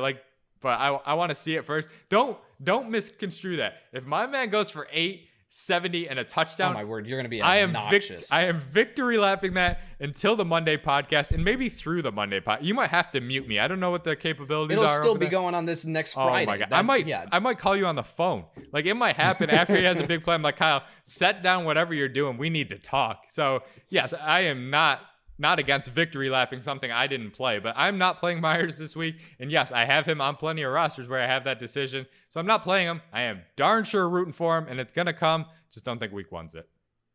The tight ends here, Greg Dulcich, Austin Hooper. We've got plenty of questions about both of those guys. I mean, Michael Mayer, no, you're not starting them in week one here. Let's make a pick here. Broncos -3.5. I'm going to go Broncos just because of the state of that Las Vegas Raiders defense. Feels great putting a ton of confidence and faith into Russell Wilson. But yeah, I'm going to go Broncos here. Where are you going? Oh, man, why back Russell Wilson when you can go Jimmy Garoppolo? Give me Garoppolo. I'll take the points here. Since 2019, 38 of 46 Garoppolo games where he's thrown at least 20 passes, his team has covered this number, be it winning or losing by 4 or fewer points. I think they keep it close. I do. I think the Raiders actually finish ahead of the Broncos in this division. Give me the Raiders in week one to cover the number. Man, you have a lot more faith in this Las Vegas Raiders team I do. Let's go Philadelphia Eagles at the New England Patriots here. Let's go the quarterbacks. Jalen Hurts. Yes, you are starting him. Mac Jones. No, you are not starting him. End of analysis. Let's go to the running backs here. What in the world do we do with this Philadelphia Eagles backfield here? You got DeAndre Swift, Rashad Penny, Kenneth Gainwell. We have no idea how this split is going to play out. Are you just waiting in week one here to see how everything shakes out? I am. I don't have a ton of exposure to any of these guys because what you said, I don't know where we're going here. Do they all offer upside? This backfield feels like the stupid 49ers receiving core. Like, no, there's no way all of these guys are outside my top 30. One of them is going to be a top 15 back. I'm pretty sure about that. Yeah. He might even score the exact same number of points. One of them is Deebo Samuel, and I'll have it completely wrong. But I feel confident that I'll probably have the number of points scored from this backfield correct. I just don't know how to distribute it. And in that vein, I can bench all of these guys right now. You don't really have that option with the 49er pass catchers. They're kind of too much draft capital went into getting those guys to do that. I'm benching them all. I hope that somebody establishes themselves so we can do this with some sort of certainty, a week from today. But yeah, no, I'm not playing any of them right now. A tough matchup too. The Patriots' run defense is just notoriously stout here. So DeAndre Swift, RB34 in my rankings. Rashad Penny, RB39. Kenneth Gainwell, RB45. If you want to shake that up, you want to put Kenneth Gainwell at RB34 and DeAndre Swift at RB45. I'm not going to necessarily fight you there. I do think DeAndre Swift is the 1-2 roster here, but do not, if you have other options, do not be playing one of these guys. Ramondre Stevenson, we talked about him early on. This Philadelphia Eagles defensive front is just insane. Ramondre Stevenson has got to make up for it with the pass catching and opportunity out of the backfield, especially with Ezekiel Elliott potentially taking goal line opportunities here. Not necessarily someone that I am super, super excited about, but you drafted him as a top 15 option. You got to play him. Wide receivers, AJ Brown, Devontae Smith. I'm just going to run through this because these are guys that you should be playing because you drafted them highly. Juju Smith-Schuster for the New England Patriots, really the only wide receiver that you should be considering starting, but that's got to be in quotations, right? I'm not sure he needs to be on a roster, to be completely honest with you. I'd rather take a chance on Sky Moore and those guys. Like, what is the upside? What is Juju's ceiling week this season? Like, you're not telling me he's getting to 10 targets very often. You're not telling me he's getting a 30-yard catch very often. And I'm not sure this offense is going to score a ton. So is his ceiling performance 6 for 50 with a touchdown? Like, if we're talking, 14 half PPR points as a ceiling, I would take a dart on any Chief receiver any day of the week and take my chances there. Give me MVS retroactively. 2 for 48. I'll take my chances. Juju Smith-Schuster's ceiling is the same as Jacoby Myers in Las Vegas. That's the answer to that question. The tight ends, Dallas Goedert, you're starting him. Hunter Henry, I am intrigued with Hunter Henry here. I've obviously been talking about him. I do think that he could easily lead this entire team in targets in week one, but not in this matchup. I mean, he was being drafted as the tight end 24 off the board. He's still sitting on waiver wires everywhere. So wait and see here with week one. But again, like we said with someone earlier, wouldn't be surprised if we're talking about him as a top waiver wire option. Cade Otton, that's what I was talking about. I wouldn't be surprised if we were talking about Hunter Henry here as a top waiver wire option in week one. Not a ton of analysis needed there for that Eagles-Patriots game. Eagles -4 as a spread. This is one of the easiest ones for me. I'm going Eagles to cover. Yeah, and that would be the only reason you pick the Patriots is because it's too easy to go the other direction. But I'll fall right. into the trap too. Like, it's week 1. I'll fall into these traps until I learn that Vegas sees something that I don't. The Eagles should win this game by 15 points. Like, it just feels wrong. Yeah. But, it's the Patriots. It is what it is. I'll take the Eagles by like 8. I was just about to say, it would have to be like Eagles up to -7 for me to be like, okay, maybe I'll go Patriots here. But yeah, Eagles -4 is easy for me. Dolphins, Chargers. This one is going to be fun. Yes, sir. Let's talk about the quarterbacks here. Tua Tagovailoa, he top 12 quarterback off the board in drafts. He's someone that you're starting here because of this projected over-under, right? Yeah, you got to plug and play him. I mean, you drafted Tua. The reason Tua falls in drafts is because you're worried about the concussions. You're worried about long-term. It's week 1. My guy is as healthy as he's ever going to be. If you're not playing him against one of the worst per-play defenses in the league, in a game with a total over 50, in a game where they're underdogs and supposed to be, if you're not playing him here, I have no clue why you drafted him. So he's a top 10 guy for me, as is Herbert. This game's going to shoot out. This game should be the DFS target all over the place. Yeah, you're playing both of them. You're playing almost anything you have in this game with confidence.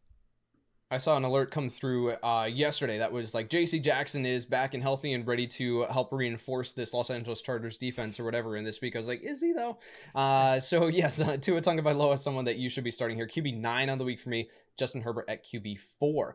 Let's go to the running backs. We've talked a lot about Raheem Mostert. He is someone that you need to get into your starting lineups here this week. Devon Achane, we like him. Not necessarily someone that you need to be starting here this week. Wait and see how this plays out. We don't even know if he's actually going to play in this one. We think he is, but we don't know. Austin Ekeler. I mean, breaking news, you're starting Austin Ekeler based on where you drafted him, so not a ton of analysis needed there as well. Wide receivers. Tyreek Hill and Jalen Waddle. You're starting them in this matchup. Both are top 12 plays for me. Correct me if I'm wrong anywhere here. No, you're good. Waddle's a little dinged up, so just pay attention to that. But I think you're safe to play both in DFS, season long, whatever you want to do. There's no wrong way to do this. Tyreek Hill, wide receiver 3 on the week for me. Jalen Waddle at wide receiver 10. Let's talk about Keenan Allen and Mike Williams. Both are top 20 plays for me. Are you starting them with confidence here in this one? Oh, yeah. If I'm not, I might play both of them with Justin Herbert in those DFS leagues that we're talking about. I mean, you're talking about a pass-heavy offense. You're talking about Kellen Moore. We've said it all preseason. I like Herbert to lead the league in passing. If he's going to do that, these two are accounting for 1,000 yards each, if not more. Yeah, you're playing both with confidence in all sorts of formats. I think both could go over 13 fantasy points this week in half-point PPR. I have no concerns or reservations about either. A lot of people have been excited about Quentin Johnston here, the first-round pick out of TCU for the Los Angeles Chargers. All reports recently have been that he might not even see the field a ton here in week 1. So a potential stash going into week 1 here. Joshua Palmer, the wide receiver 3 here for this Los Angeles Chargers offense. Someone that I am intrigued with at least stashing to see how this all plays out. Quentin Johnston, get him out of your starting lineups. Tight ends, Gerald Everett. You talked about him on the start episode. Based on the over-under, you got to play him, right? How could you not? And I guess he's another one of those guys that if you ran out of time with Kelsey, you benched him, and now you're kind of scrambling a little bit. That's where you end up with a Gerald Everett type. Like, I'm not sure he's going to be a great option every single week, but I don't know how you avoid him in this spot, especially with the injury to Kelsey. Like, the thinnest position in fantasy got thinner last night. Gerald Everett, fine for me. He's going to see 6 to 8 targets in an offense that's going to flirt with 30 points. Sign me up. All right, let's make a pick. Chargers -3. I'm going to throw this to you first because I have absolutely zero clue which way I'm going. Well, then I'll try to sell you here. Since Justin Herbert entered the league, the Chargers have played 19 games, a league high 19 games decided by 3 or fewer points. They're giving 3, so I'll take it. Say this game's a field goal either way. Give me the Dolphins. A healthy Tua is as good as it's going to get. Weather's fine. Not worried about anything there. Both teams are going to score plenty. And all the Chargers do is play close games. I'll do that. I'll take the points. I'll take my chances. All right, since I don't like agreeing with you, I'm going to go the Chargers there. I'll go to the other side of it. All right, let's go to Los Angeles Rams at Seattle Seahawks. Not a ton to break down here on the Rams side of things, as Matthew Stafford, not someone that you need to be looking at here based on where you drafted him. Cam Akers, though, you mentioned that he's in that same range as Najee Harris, someone that you are potentially looking to sit this week if you've got him. Yeah, I am. I have no interest. I don't know how they're going to move the ball either. And if they're not in scoring position, we've seen Cam Akers hold and sustain fantasy relevant volume, but it's only in freaking December. Like after the fantasy playoffs have started and he's burned you for 14 weeks. So until he proves that he's going to get that kind of work on a consistent basis, he's a notch below Harris because I don't think the carries are going to be all that valuable. And I can't count on the volume like the way I can on Harris. So these are going to be invaluable touches. And I don't think he gets 20 of them. So this is a problem for an offense that's not scoring more than 17 points. So we're asked to do fantasy football rankings here, obviously for you guys to make start sit decisions, all this sort of stuff. I really wish that we had an option that was just like the shrug emoji, that you were just like, I don't know. Like, I don't know what to do. And that's where Cam Akers falls for me. Cam Akers RB 19 on the week for me. It wouldn't shock me if he's a top 10 option because he gets 20 touches this week and finds the end zone up against the Seattle Seahawks defense. It wouldn't surprise me at all if he pulls what he did last year and gets 5 touches, and it's actually Kyren Williams is the running back 2 roster here in Los Angeles, especially with them projected to play from behind in this one. So Cam Akers, I based on where you drafted him, I'm kind of just putting him right in line with his ADP. Someone that has a low-end RB2, you're looking to start here this week, but man, there is a wide range of outcomes here. Kenneth Walker, a groin injury popped up on the injury report here yesterday. We have no idea if he is going to play here this week. Let's just put this out there. If Kenneth Walker does not play, is Zach Charbonnet someone that you should be looking at in your starting lineup? Yeah, I think he probably replaces Walker-ish in my lineups right now. I have Walker at 18, so Charbonnet probably be 22, somewhere in that range. He'd be a low-end running back 2, high-end flex for me, just because we know he'd be getting the looks in an offense that we think score in mid-20s against a defense that we don't trust. Like, I get the Aaron Donald's there, but as long as he's not running directly at that man that catches knives in the preseason, then I'm not worried about it. This team's going to score points. We know they can move the ball through the air in an efficient manner behind Geno Smith. They're going to be in scoring position, and if he's the lead dog, sign me up. I will say with this one, with Kenneth Walker, with Zach Charbonnet, this is one that you need to come back to youtube.com/@PFNFantasy. Sunday mornings, we will be doing some start sit live streams here over on the YouTube channel. And this is one that we will certainly be talking about as we have more information. As we're recording here on Friday, it's 10:12 a.m. We have absolutely zero clue if Kenneth Walker is even going to play here. We don't know his practice reports from Friday. So this is one that you'll need to come back on YouTube on Sunday morning. Make sure, or into the PFN Fantasy Discord, like I mentioned earlier. All right, wide receivers, Cooper Kupp not playing in this one. Is Van Jefferson someone that fantasy managers can look at, or is, man, it's week 1. You've got better options. If you don't have better options, you drafted poorly and didn't listen to anything we said this preseason. So, yeah, no, you can pass on Jefferson. I get the idea. The running back position is different than the wide receiver position. Like we talked, Madison replacing Dalvin Cook back in the day. He works right into that workload. Van Jefferson's not going to see Cooper Kupp workload. Like, that's just not how this works. Don't make that mistake if you're a novice fantasy player or even if an experienced one. Van Jefferson very well could pay this off and make me look like an idiot, but that's not projectable. We're here to tell you the range of outcomes and what is most likely to happen.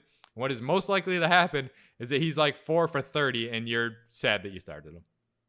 Yep, 100%. DK Metcalf, Tyler Lockett, both guys that should be in your starting lineup based on where you drafted them. Jackson Smith-Njigba might actually play here on Sunday, which is impressive here, coming back off of wrist surgery just a week and a half ago, something like that. So impressive there, but Jackson Smith-Njigba, not someone that you should be looking to start here in week 1. We don't know what his playing time is going to be. Tyler Higbee is someone that we have talked about here a lot on this podcast leading up to this week. This matchup up against the Seattle Seahawks defense, no Cooper Kupp. Tyler Higbee might be a top 5 tight end here in week 1, someone that you need to start. Noah Fant, not necessarily someone that you should be looking at, drafted outside the top 20 tight ends. Let's go here. Seahawks -5.5. This is a larger line here. I'm going to throw this to you first. Where are we going?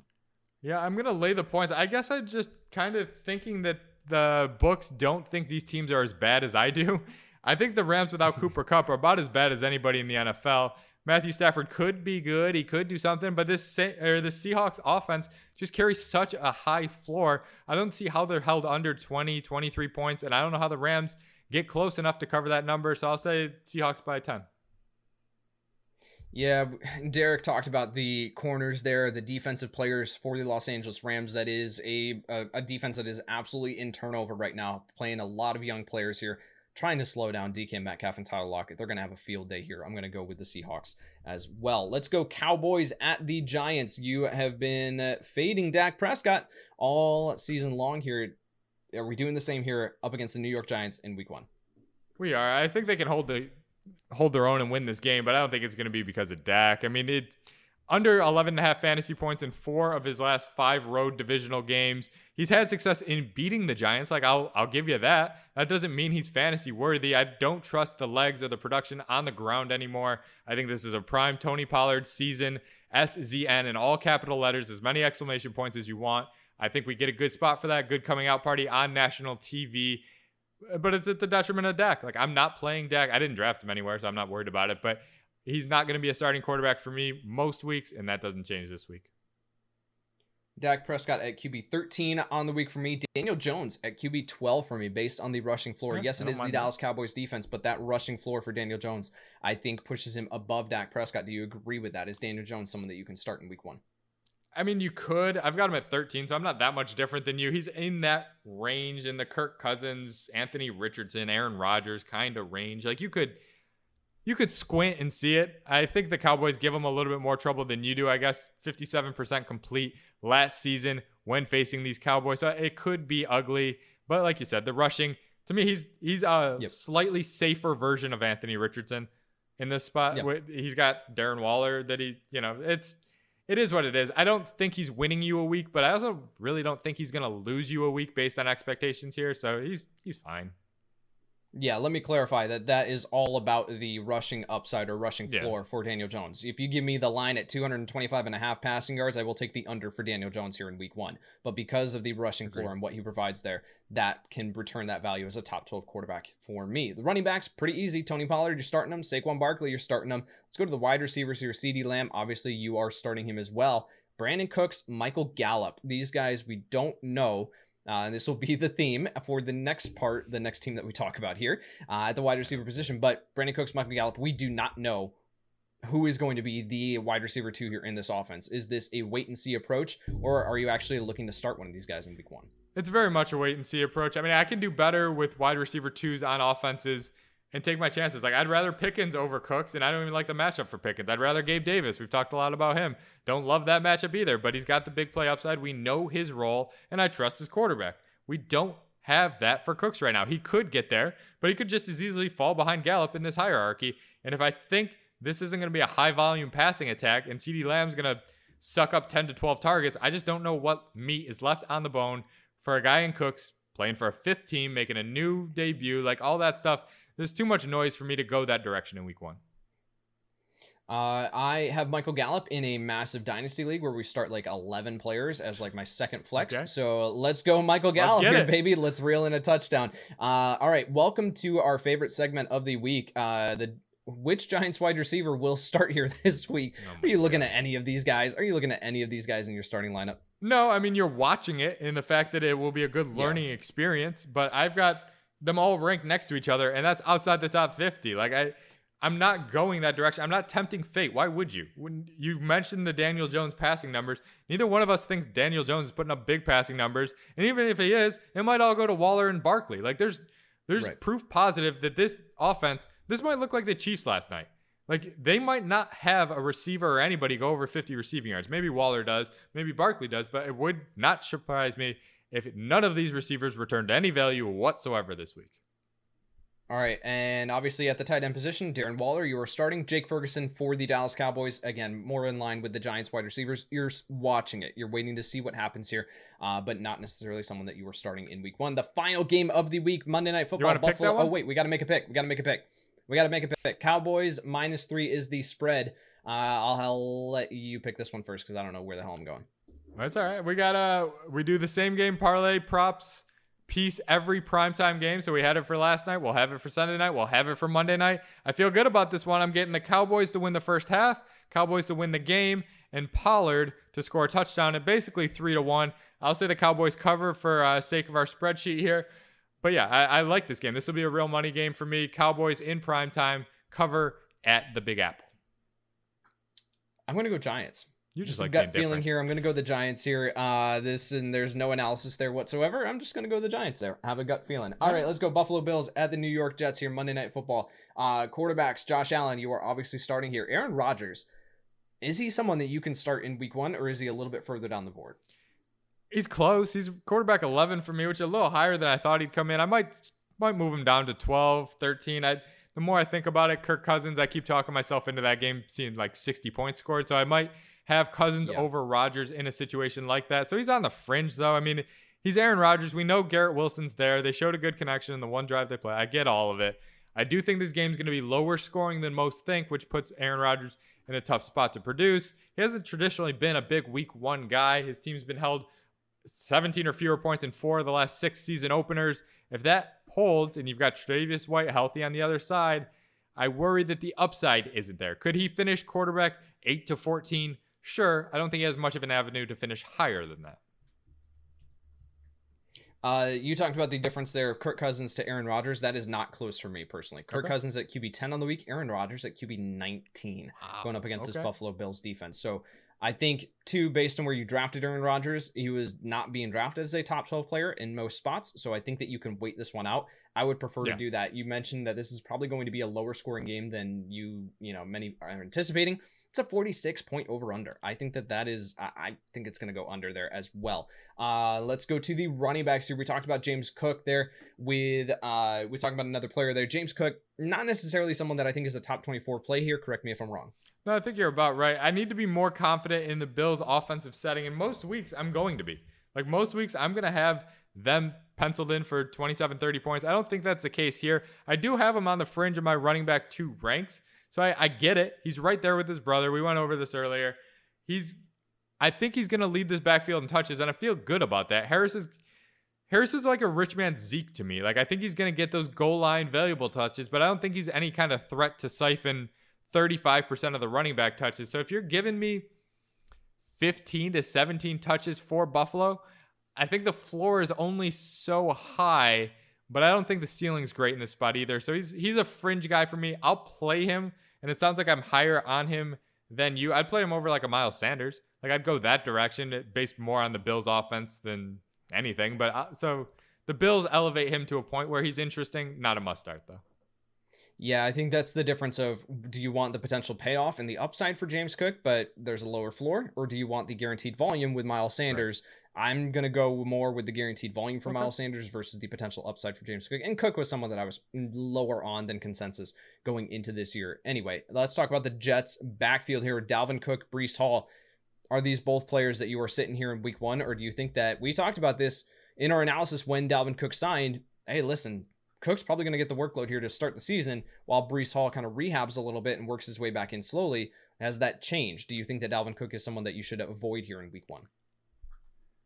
I'm not. He's, like I said, ranked right next to his brother. So they're not guys I'm making excuses to play, but I will play them. I'm not sitting them just to sit them to make like room for Najee Harris, for example. I'd play both over there, or I'd play both over A.J. Dillon. Same idea here, that I think Cook has the leg up for now. Come back to me in a week, come back to me in a month and see where this plays out. It's a lot like what we talked with Javonte Williams. This ACL recovery is going to take time. They brought in Dalvin Cook for a reason, and that reason probably isn't December carries. That reason is right now to get this team off to a good start, to get a fan base rolling that hasn't seen success in the better part of 2 decades. I think Dalvin Cook probably sees himself 13 to 17 touches in this game, and to me, that's enough to hold value. He's still talented. Like, he wasn't very good last season, and he still put up fantasy numbers. We trust Aaron Rodgers to put this offense in a spot to succeed. And like we said at the time when he got signed, they're in win now mode, and Aaron Rodgers wanted to bring in Dalvin Cook. To me, that says they're getting him work out of the gate. Whether that holds, whether that means anything, we'll see. But if he can get 15 touches in week 1, he's an RB2 for me. I've got some rankings that I think are going to be super helpful for fantasy managers as they start to kind of just sift through this backfield and figure out what to do. Dalvin Cook for me at RB33 on the week, Breece Hall at RB34. Okay. Super helpful for people. Back-to-back in rankings here. I think that this is a situation where you let it play out here. And if this was New York is going up against the Arizona Cardinals in week 1, then it would be, okay, you start Dalvin Cook here as a top, right. I would probably have him as like RB18, RB17 in my rankings. It's up against the Buffalo Bills. J.K. Dobbins. Like, I want to wait and see how this plays out here first, if I can avoid it. All right, and based on where you drafted them too, I think that you can. Let's go to the wide receiver position here. Stephon Diggs, we know that we are starting. Have a little bit of concern here up against this matchup up against the New York Jets secondary. You've talked about Gabe Davis. Where did Gabe Davis land in your rankings here going into week 1? Yeah, he's my low 30s. So I guess if you're in a league that starts 3 receivers, he's in there. If he's in a flex, if it's a 2 receiver flex league, like how ESPN runs their leagues, then it's a little fringy. The only optimism here for Gabe, and the only kind of leg I have to stand on if you want to go that direction, is that the Jets did a great job shutting down Diggs last season. And if you think they try to run that back and maybe it frees up Gabe for a big play here and there. But, I mean, he's reached 13 fantasy points in just 6% of divisional games compared to 30% of games that aren't in the division. So that tells me the teams that see him multiple times know how to contain him, which is terrifying because we know the floor is low. The ceiling, obviously high. You're banking on that one big play. I don't think he needs to be locked into lineups. I also think if he struggles here, another good buy low guy because we're both high on him, and that's not changing if he struggles in week 1. Yeah, wide receiver 36 in my rankings for Gabe Davis this week. Definitely has the upside, definitely has a lower floor. Garrett Wilson there, locked and loaded, start him here in this matchup. Allen Lazard and Mecole Hardman are guys that, for the Jets, I mean, no, like, who's getting the other touchdown? Like, who's getting the touchdown here between Allen Lazard, Mecole Hardman? Surprise, the answer is behind door number 3, it's Randall Cobb. The tight ends here, Dalton Kincaid or Tyler Conklin. Dalton Kincaid, we were like, let's pump the brakes on his ADP right now. My goodness. Tight end 15, tight end 12 off the board in drafts. There are people that are going to be playing him here on Monday Night Football. Man, he's got to find the end zone to return and meet those sort of expectations, right? Yeah, I mean, it could pay off and we could be dead wrong, but I just don't see the target volume that makes him worthy of all this hype. And I understand that there's exceptions to every rule, but this tight end rookie rule is a thing for a reason. And that's because talented tight ends come in, struggle to acclimate, and go through the rookie season largely ineffective for fantasy managers. I think that's the case in week 1 and for the most part of this season. Is he going to score? Yeah, he'll probably have 4 to 6 touchdowns this season, but I'm not. Are you ever going to project him for more than 5-6 targets in a game? To me, if you can't get to that threshold, I can't justify starting you. All right. That is it for the analysis. Let's get to picking this final game, and then we will get out of here. Bills -2.5. I'm going to go Jets. I'm going to go Jets plus 2.5 here. I think this is a closer game than even 2.5. Where are you going? I hope our weekly pick comes down to the wire here. I'm going Bills. I'll lay the number because it's under the key of 3, so I'll take that. Rodgers doesn't score a lot of points, like I mentioned in those season openers. If he can't get the Jets past 20, they're not covering this number. Bills by a touchdown. All right, that is it. We did it actually under an hour and 45 minutes, which that was my line. I thought that we would go over it.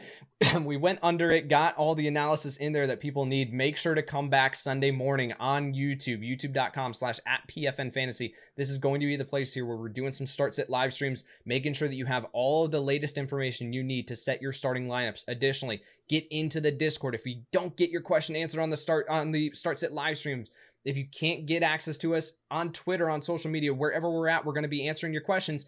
The Discord is where we will be at on Sunday morning there. It's absolutely free to join. The link for that is right here in the podcast or YouTube show description. Make sure to jump in there. We will see you there. All right, that'll do it. For Kyle Soppe, I'm Kyle Yates. Good luck in week 1, everyone. We'll see you next time.